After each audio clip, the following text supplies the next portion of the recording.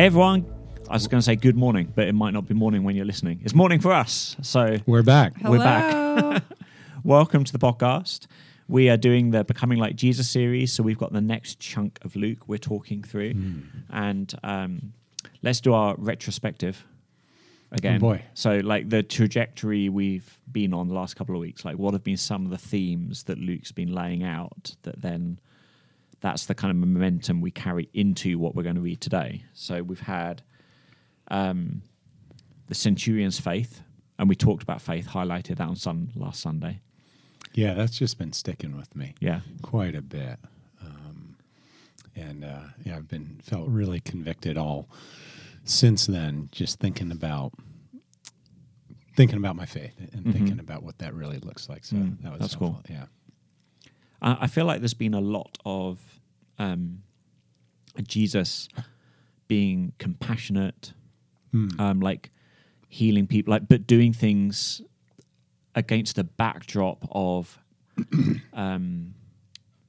like scrutiny and questions and people being surprised at how he's doing things. There's been an doing unexpectedness of what he's been doing. Yeah. Which I think is the fallout, because we had like the Beatitudes and that kind of like teaching part of Jesus where like his kingdom, his values, his ways, we get to see a real contrast to the normal human way. Belief versus unbelief.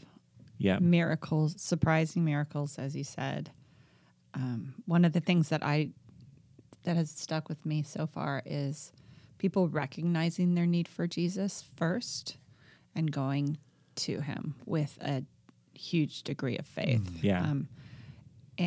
Or just some authentic faith, really, that Jesus recognizes as authentic. And then juxtaposing that with the unbelief of the Pharisees and the questions and the examination.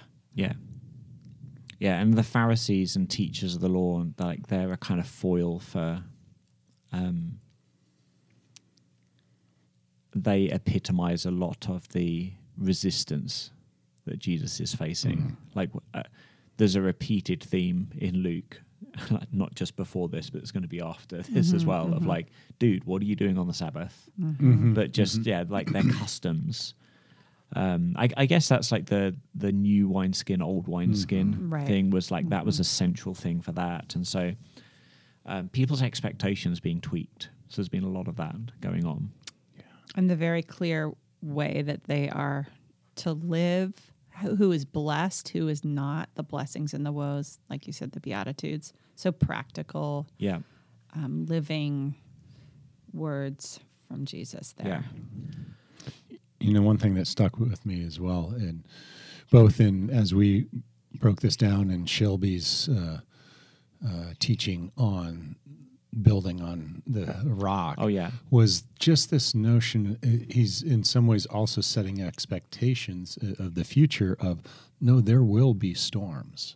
And it's not a question of if, but when they come. And I think perhaps he's, that's a little bit of the unexpectedness of Messiah coming, this expectation that all's going to be, right here and now. And there's an yes, but not yet aspect that, like we crave peace and rest and things being right. And they're really good desires we were designed for.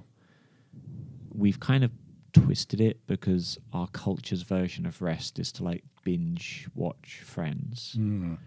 But actually, like, we were created to like work and be creative and do things and have like a higher purpose than that, but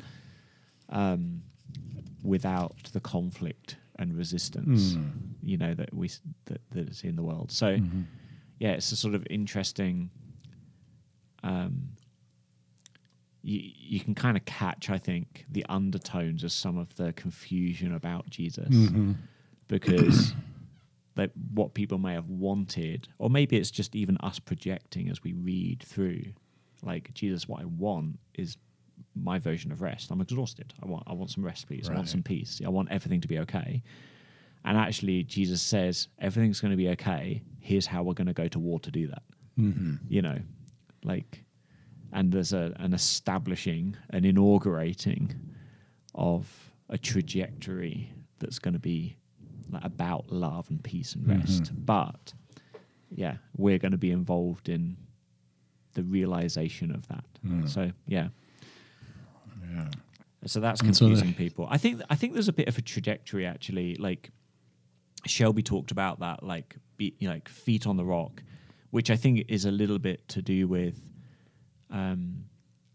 having the right expectations, like hearing Jesus's words correctly and putting them into practice.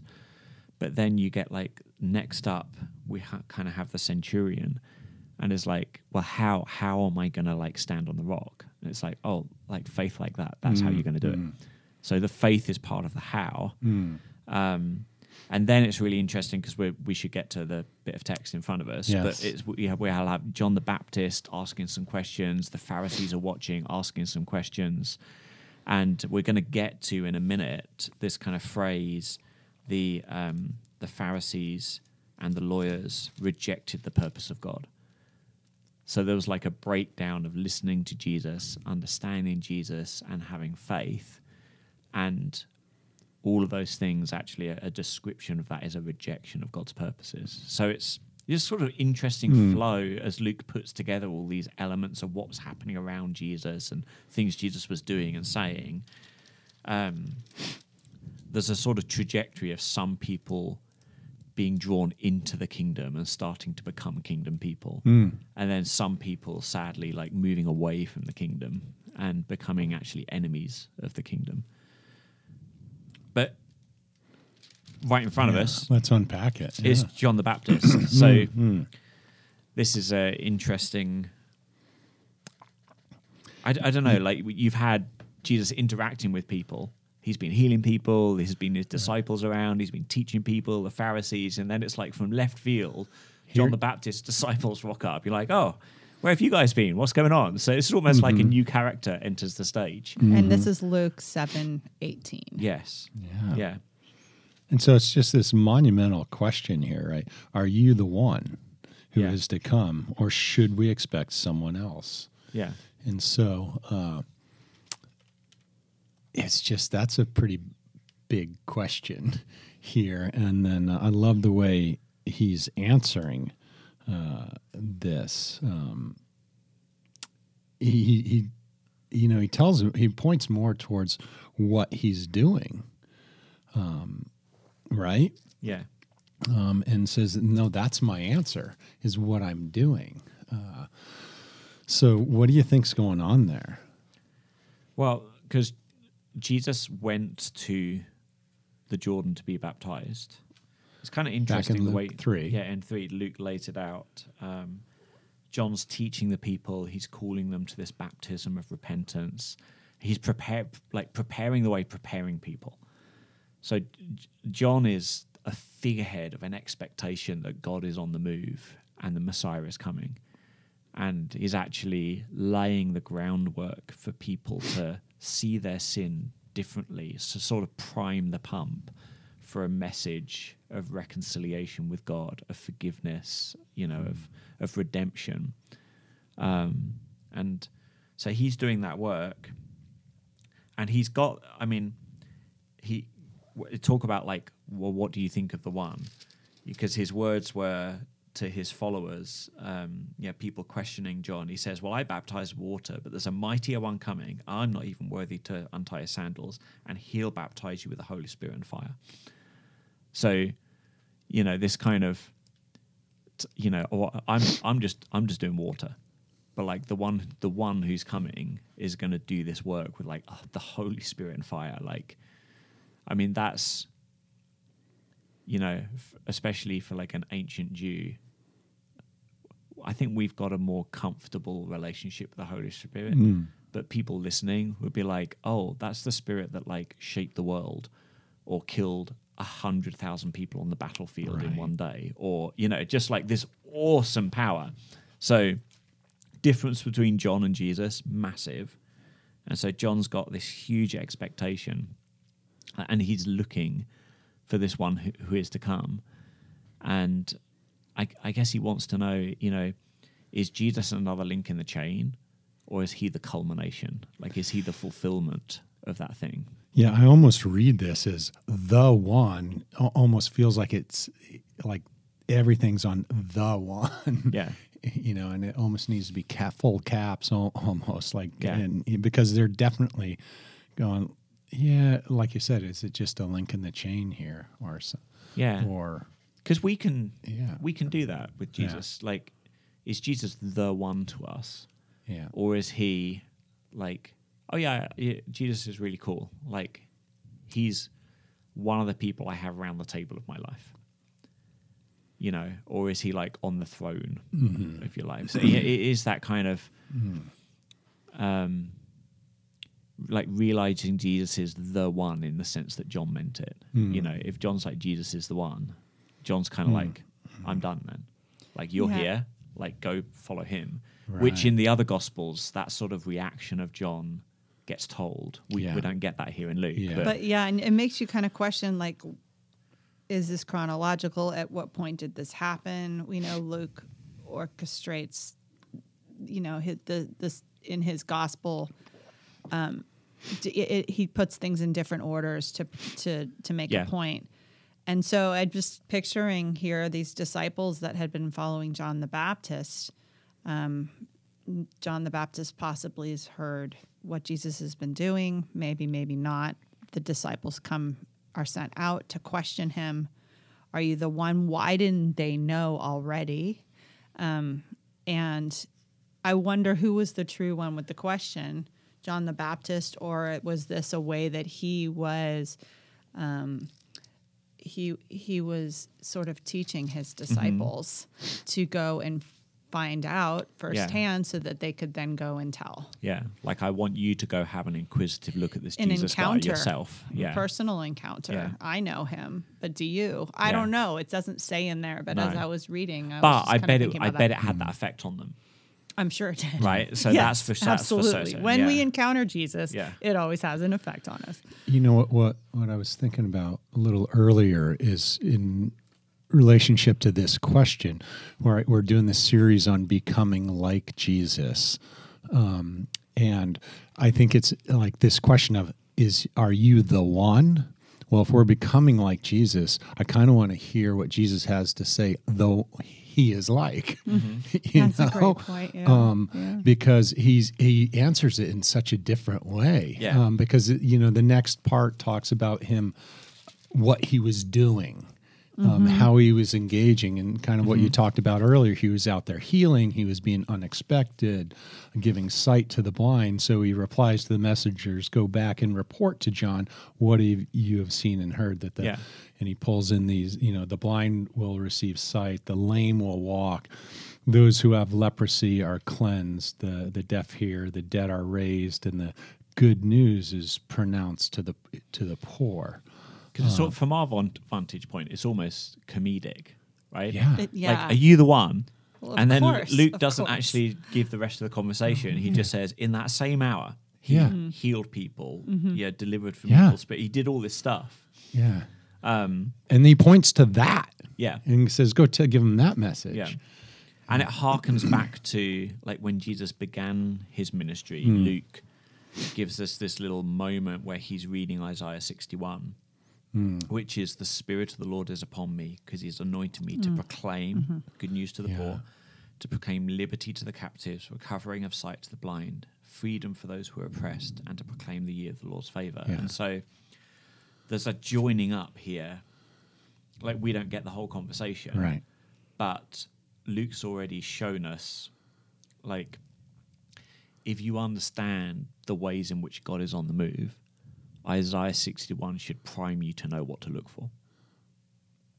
So then Jesus saying, well, my way to answer the question is to say, well, go back and tell John, like, hey, it's like they come ask the question, and then they see all this Isaiah 61 stuff happening. And Jesus just has to say, go tell John Isaiah 61 is coming true. Right. So it's really interesting because he does answer the question. I don't think Jesus is being evasive or anything like that. He just answers a question in the way that's going to make sense to John, this prophet, who is like tuned in to what God is doing, you know, because he was countercultural. He was a countercultural movement of God. Like he was definitely not just expressing culture, but he was like a new thing God was doing.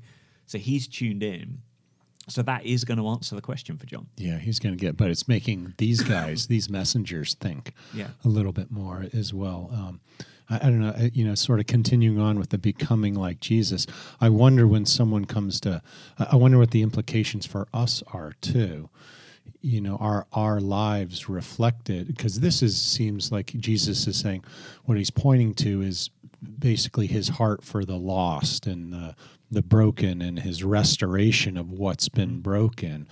And when people, if we're becoming like Jesus, this notion of we're now empowered to do these same things, and where our heart's been transformed to act in a way that brings healing. It's not just could, but should. Like that Isaiah 61 and what it says here, like these are the things that are happening. That's the mandate. Like the kingdom looks like this. Yeah. So it's almost as if, I was to go up to you and be like, so Steve, do you follow the one? Right. And be like, well, let me tell you about my life. That's right. And that should answer the question. That's right. And then it goes right into the verse. I just keep looking at this verse 23, blessed is anyone who does not stumble on account of me. And I thought, okay, why does he say this? And I think, part of it is just a reminder to really hold on to the truth of who I am and stay and keep your eyes fixed on me. Don't let there be distractions. What do you think about that? I think there's a great personal application to that verse too, but what do you think the original intention was? Yeah, like what was the risk of offense that Jesus was encouraging them not to be affected by, right? Mm-hmm. It's like this at that moment of like these disciples of John and John himself, and then everyone watching, having a moment of answering that question for themselves, like, oh, Jesus is the one. There was a risk of something, of them being offended at Jesus's way of being the one. Yeah, don't you think it is this offensiveness towards? Well, you're not. Perhaps it's. I had a different expectation for Messiah, of the one coming in that would do something different, and so I'm having a hard time believing that. Is that the offense? And this stumbling block thing. I think he's also acknowledging that some are going to stumble in this. It seems like, because blessed is anyone who does not stumble up, on account of me, means some people will. Yeah. Right. And then Paul picks that up, right? And was it in Corinthians? He says, a stumbling block to some and good news, but, to others. Yeah. Yeah. I think I'd be really, really interested to hear like a historian talk about this, because in a way, moments of great change in culture is like there's normally a minority voice that says, hey, it should be this way. And then people actually find that offensive and like, no, that can't be, and it sort of reject the unfamiliar. It's the old wineskinning of things, Yeah. And, on the other side of change, those people who rejected can look foolish, antiquated, kind of lost in their thinking, deceived, like blinkered. They were blind to things they should have seen. I mean, it's that whole kind of conversation about, how do you judge, like a missionary who worked on a slave plantation, in that mixture of like being sensitive to their own times, but being sensitive to how our theology has grown and refined. And I think there's some historians who would say, yeah, well, there's no real truth. There's just whatever the dominant force is at the time, always tells the story of making some people look fools and some people look heroes. But I think from a Christian perspective, we would say, sometimes there's just change and it's not progress. But sometimes, like, given the scriptures and like hard work trying to search them, we can correctly say that's actually good, that's actually progress, that's actually true. Yeah. So we kind of encounter this dynamic, I think, a lot of like as we watch people interact with change, of like that stumbling, that sort of resistance. Well, you're getting into this personal application part that I think is just fascinating, given that the series is becoming like Jesus. And we can ask ourselves, it's almost like Luke's seeing that this is where a lot of the battle's going to lie for his readers. Yeah, he lands it right here at the end of this paragraph because it's actually the end of the scene, right? And so, but just to apply, like, what I was going to say is, am I causing anyone to stumble as I am being sanctified? How am I doing with that? Do people look at me and say, oh, she's a Christian, and look at all the things that she's doing that seem hypocritical? I don't want to be a Christian. Yeah. Like that's very convicting.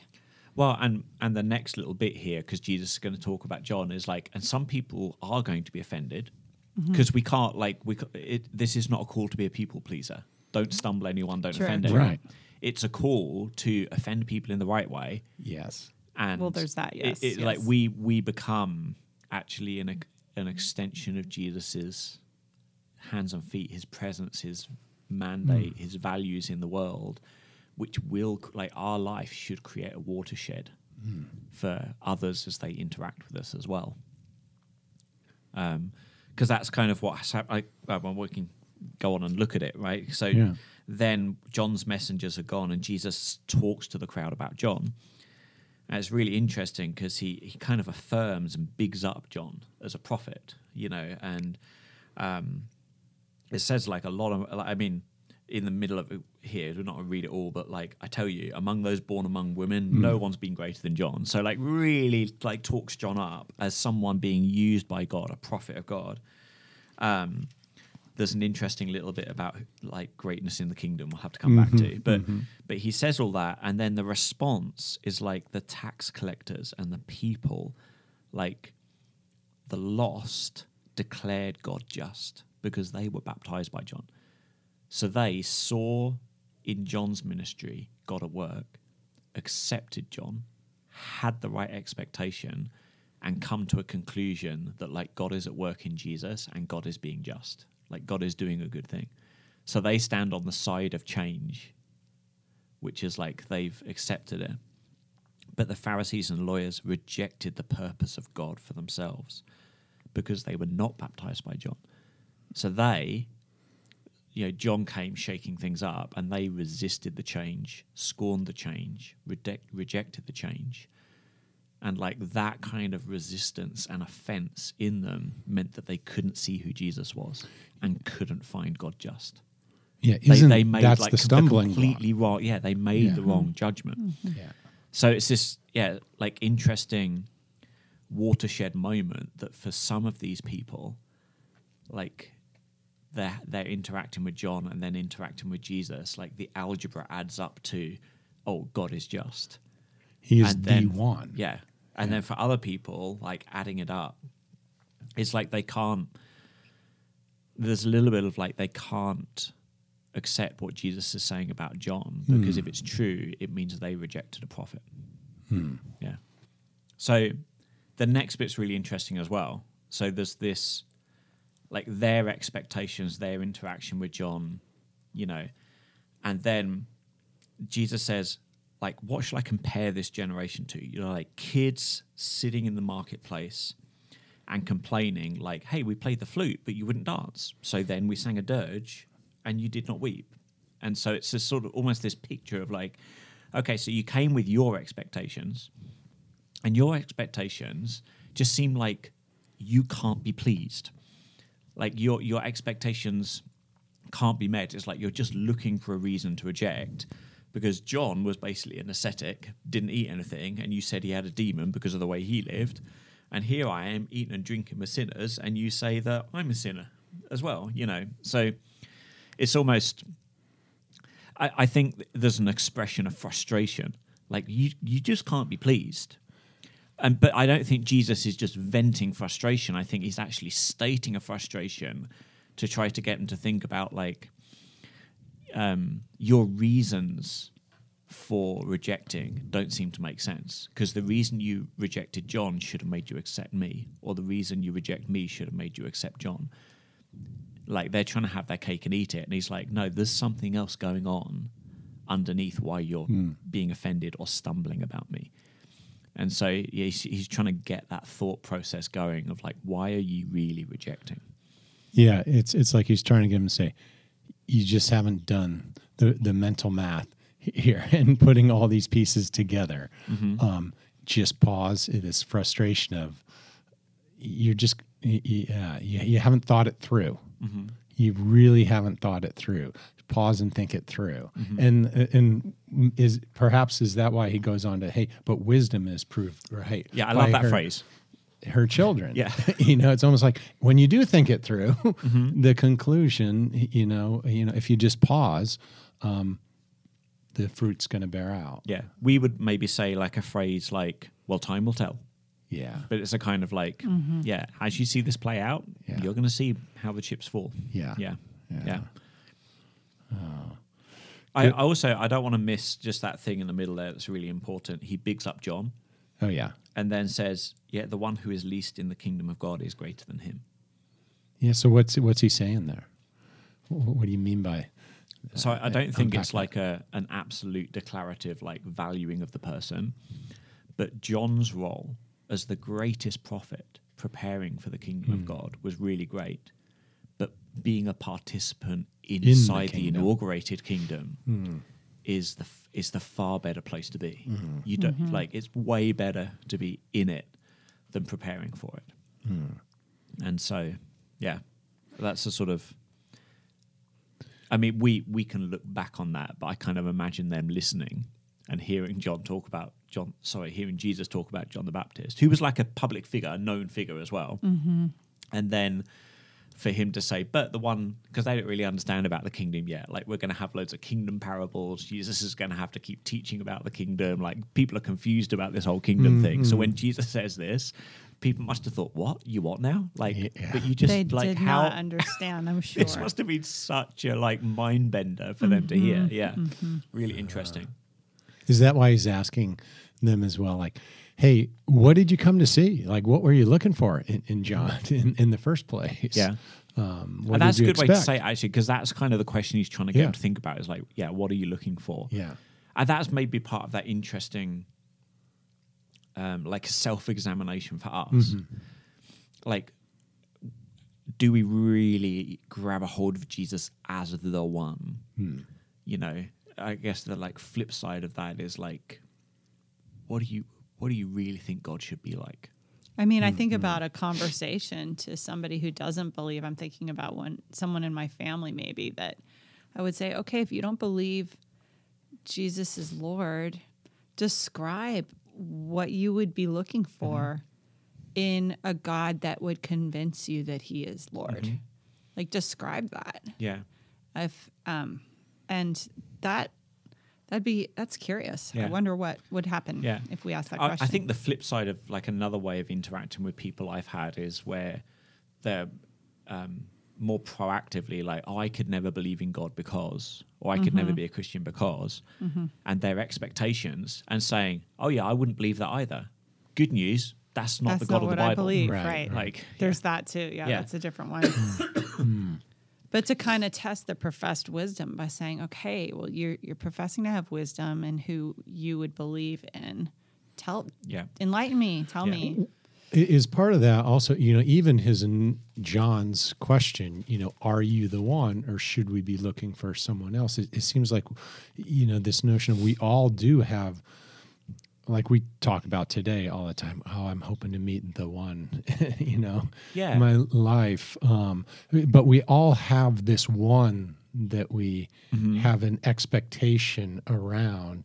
And here he's going through and kind of resetting and calling us to think it really through, to say, That's hey, really what is analogy. the one Yeah. like? And are you ready? Yeah. Yeah. I think about like our emotional state as well when we're searching for the one. Right. There's angst, there's uncertainty, there's like when we feel like I think I found the one, that is such a settling moment in life. There's a completeness that happens. Like you feel empty when you're searching. You feel like there's this hole. Yeah. And then when you found the one. And it can be the classic, like, this is the one I'm going to marry. But it can also be like, I think I found my vocation. Yeah. Or I think I found... Right, It the can thing be all you're sorts searching of things, for, actually. truly. But Yeah. it's like you're trying to have this external thing that's filling something that's this void.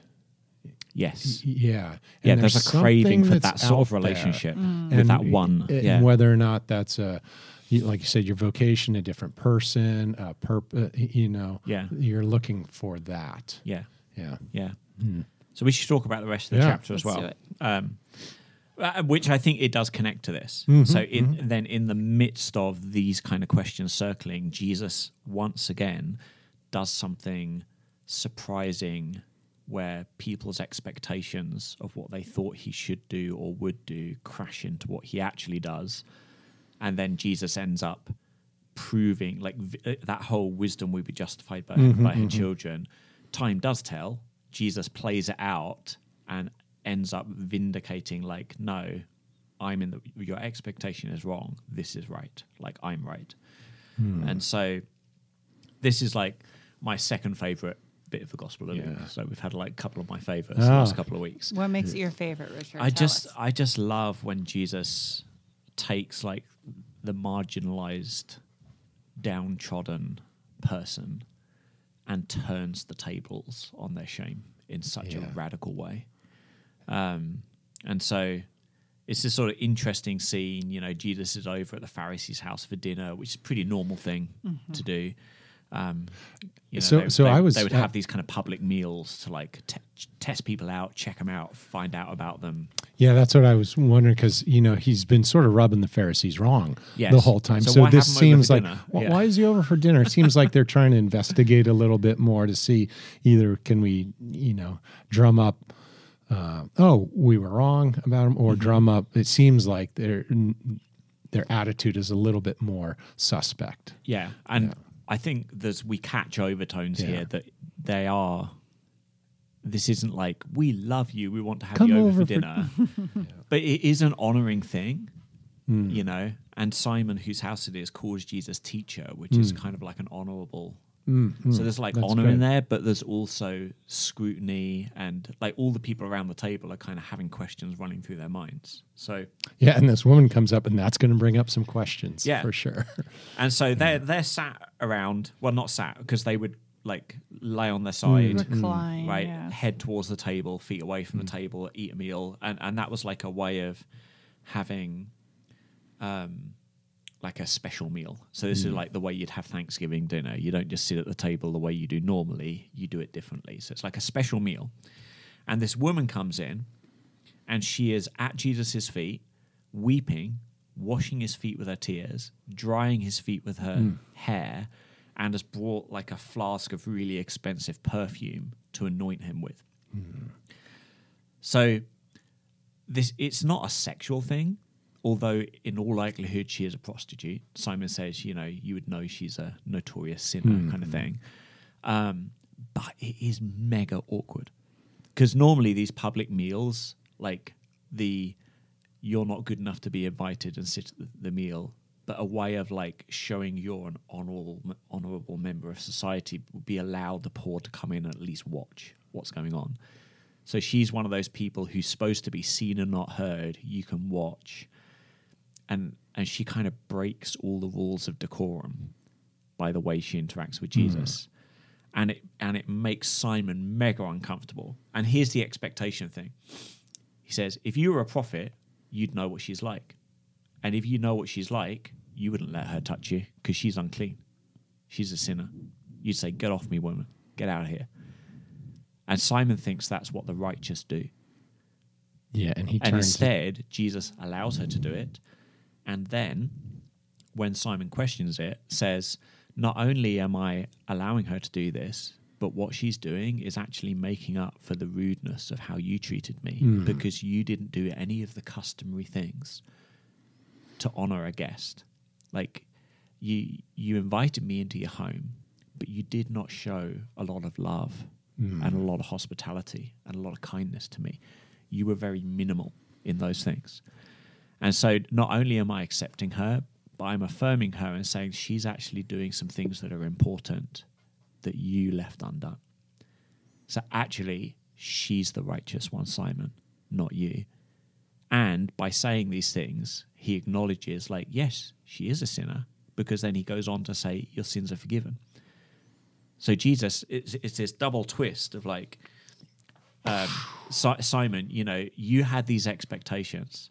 Like, this is what's righteous. This is what the righteous do. If you were a prophet, you would do these things.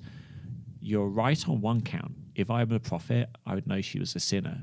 I do know she's a sinner, so I am a prophet. But what you're wrong about is your expectation of what a prophet would do, what a righteous prophet would do. A righteous prophet would accept the love that comes from the heart that's been forgiven and would like affirm her, not shame her. And so it's this really interesting twist where she ends up having her shame removed and Simon ends up with all the shame in the room. And he goes even further than that too, because he not only, well, the forgiveness is not just, is beyond even perhaps what is, I guess what I'm asking is, a prophet wouldn't be expected to be able to forgive sins. So he's going even further and he's saying, no, I do know, so I am a prophet, but now let me one up that. He's kind of affirming his deity. Yeah. In this. Because they ask that question at the end. They're like, this is like everyone around the table saying amongst themselves, like, who's this who forgives? Like, who's this guy? Who does he think he is? Can't forgive sins. Yeah, so that kind of riles them up. Yeah. And then at the end, I love this where it says, Jesus said to the woman, your faith has saved you, go in peace.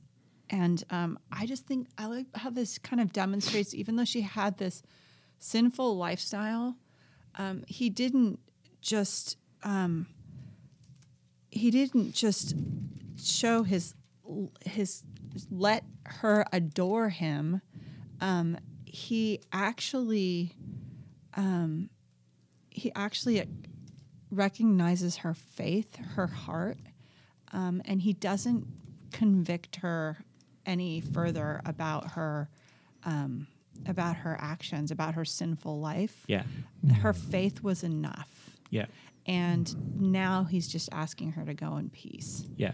Which is elevating faith again, which after the whole elevating centurion faith, thing is like super important, like the power of her faith. Bringing but that's that kind of, I mean, we talked about that on Sunday. Well, we didn't, Tim did, but we unpacked a bit of this like nature of faith, and like she's got a heart that is reaching out and entrusting herself to Jesus. Simon has got a heart that's like, I trust myself and I'm sitting in judgment. Like, there's no faith. Yeah. Right? There's no entrusting himself to, there's no real listening. Simon already thinks, he's already decided about Jesus, already thinks he's in the right. And again, like the way Luke tells the story is just like the comedy genius, because all of this is going on in Simon's head. Like, oh, if you were a prophet, you'd really know what's going on. And Jesus says, hey, Simon, just interrupts the meal, interrupts the silence. So I got something to say to you. Basically, I know what's going on inside your head. I am a prophet. Boom. How'd you like them apples? You know? I like the faith thing, tying in that faith thing from, what we talked about with the centurion. But even before that, when he sort of gave these, beatitudes, these blessedness, because she obviously knows what her condition is. Mm-hmm. Right. And she knows what she's done. But yet she comes, she needs, she recognizes him and in faith just loves him. And it's similar to that thing of like, is Jesus the one? Like, what were your expectations? What was fulfilled? What do you see happening? And that affecting you? like she actually knew she needed a savior, knew she was a sinner, knew she was rejected and shamed, had heard Jesus preach on the kingdom and forgiveness, and had accepted that message because she had an expectation that was like the tax collectors and people who accepted John's baptism. You know, she had been prepared, had accepted in faith, and so she has experienced like all of the weight of that shame and guilt and rejection and isolation, like that Jesus actually offers her, like reconciliation and because forgiveness is freedom from all of those things. And so it's sort of really interesting as well to see the way that before she would have been rejected, marginalized, isolated, trapped in her condition. Like what she needed was like a helping hand up, justice, mercy, grace. But like the only place she was at home was on the street, which was just going to keep her downtrodden. Like her only means of life was something that would accrue more shame to herself. So she's just trapped, you know, and moves in the story from being that kind of person to a person who's completely free. And it's this kind of contrast, almost like in Simon's house, of Jesus posing the question, like, why are you keeping this woman out? Like, why are you interacting with her in a way that is... It's that kind of like when you heal on the Sabbath, like which of you wouldn't reach down and rescue one of your animals trapped in a ditch? It's like, here's a woman trapped, and you would rather scorn her and reject her than lift her up, you know? And so it just, there's layers in Luke's gospel of that sort of recurring theme of there's something about some human propensity to sit in judgment over those who are suffering and call them bad rather than acknowledge the badness but want to rescue them from it.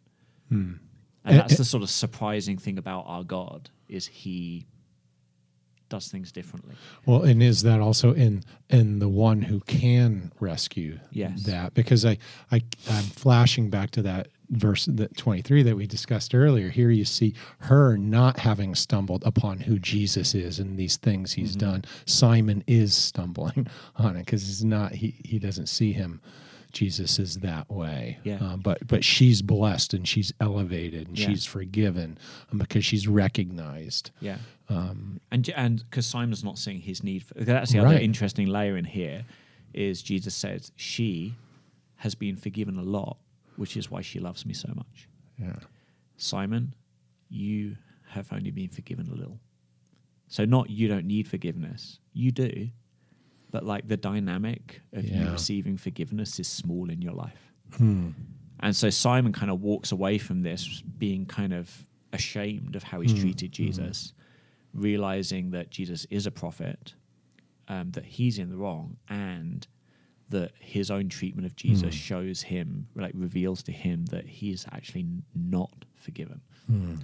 And so he, you know, like your faith has saved you, go in peace. Simon's is like, your unbelief means you're not forgiven. You don't get to go in peace. So it's just the way these two people enter the room, and after Jesus does this, the way both of them leave the room. Very just different. Such like opposites. Yeah. And you know, I look at the sin in here, and if we, you know, look at like the degree that everyone's sinning, right? Like culture would say this woman is sinning repetitively. She's living this very, very sinful life. Simon, well, he's a leader. Simon, you know, he's in the in crowd, and so it's just a little bit of a sin, you know. But this is truly a picture of, I think, how God sees sin as all the same, and what is not the same as our heart attitudes towards Jesus. And so he sees that as well. And that's what he's responding to, not to the degree of the sin, but the heart attitude when it comes to faith. Yeah, because he can say, like, her sins, which are many, are forgiven. And so, yeah, and there's just something in the freeness with which Jesus is willing to extend forgiveness, to the worst person in the room. Absolutely. Right. And do we do that in our lives? Do we condemn someone because we think their sin is the worst of all sins? As Christians, are we doing the judging of sinners in place of God? And how can we just give that over to him because he knows the hearts and we don't? Yeah, definitely. Well, I think... Oh, go on. Well, I was just going to say that, even I'm just looking at those last words on here. It's... he's equating this forgiveness of sin with being saved, because he's not saying, "Hey," he doesn't just reiterate you're forgiven, but he says your faith has saved you. And so those two things, forgiveness, the faith that's led to her act, and has led to her forgiveness. This has been a saving thing as well. That. Yeah. Yeah, and that saving is like in her relationship with God, God has reconciled with her. Yeah. Yes. Her relationship with herself stands reconciled. And relationships with others, do you think people in the community treated her different after word of this got out? Surely not. Yeah. Yeah. So it's just what a I don't know landmark moment in our life. Wow. Great stuff. I think there's plenty of food for thought there. Yeah, so that's quite a long time on quite a lot of stuff going on in this chapter. So enjoy reading, mulling over this, allowing God's Spirit to highlight things to you and get it into your life. Get, maybe the stuff, relationships you've got, things you're wrestling with, and this is going to speak to it. And so, enjoy. And next week, it's going to be the final bit of becoming like Jesus, because it's almost Advent time. So, but happy Thanksgiving. You're in Thanksgiving week. Enjoy it. Thanksgiving mode as well. Enjoy.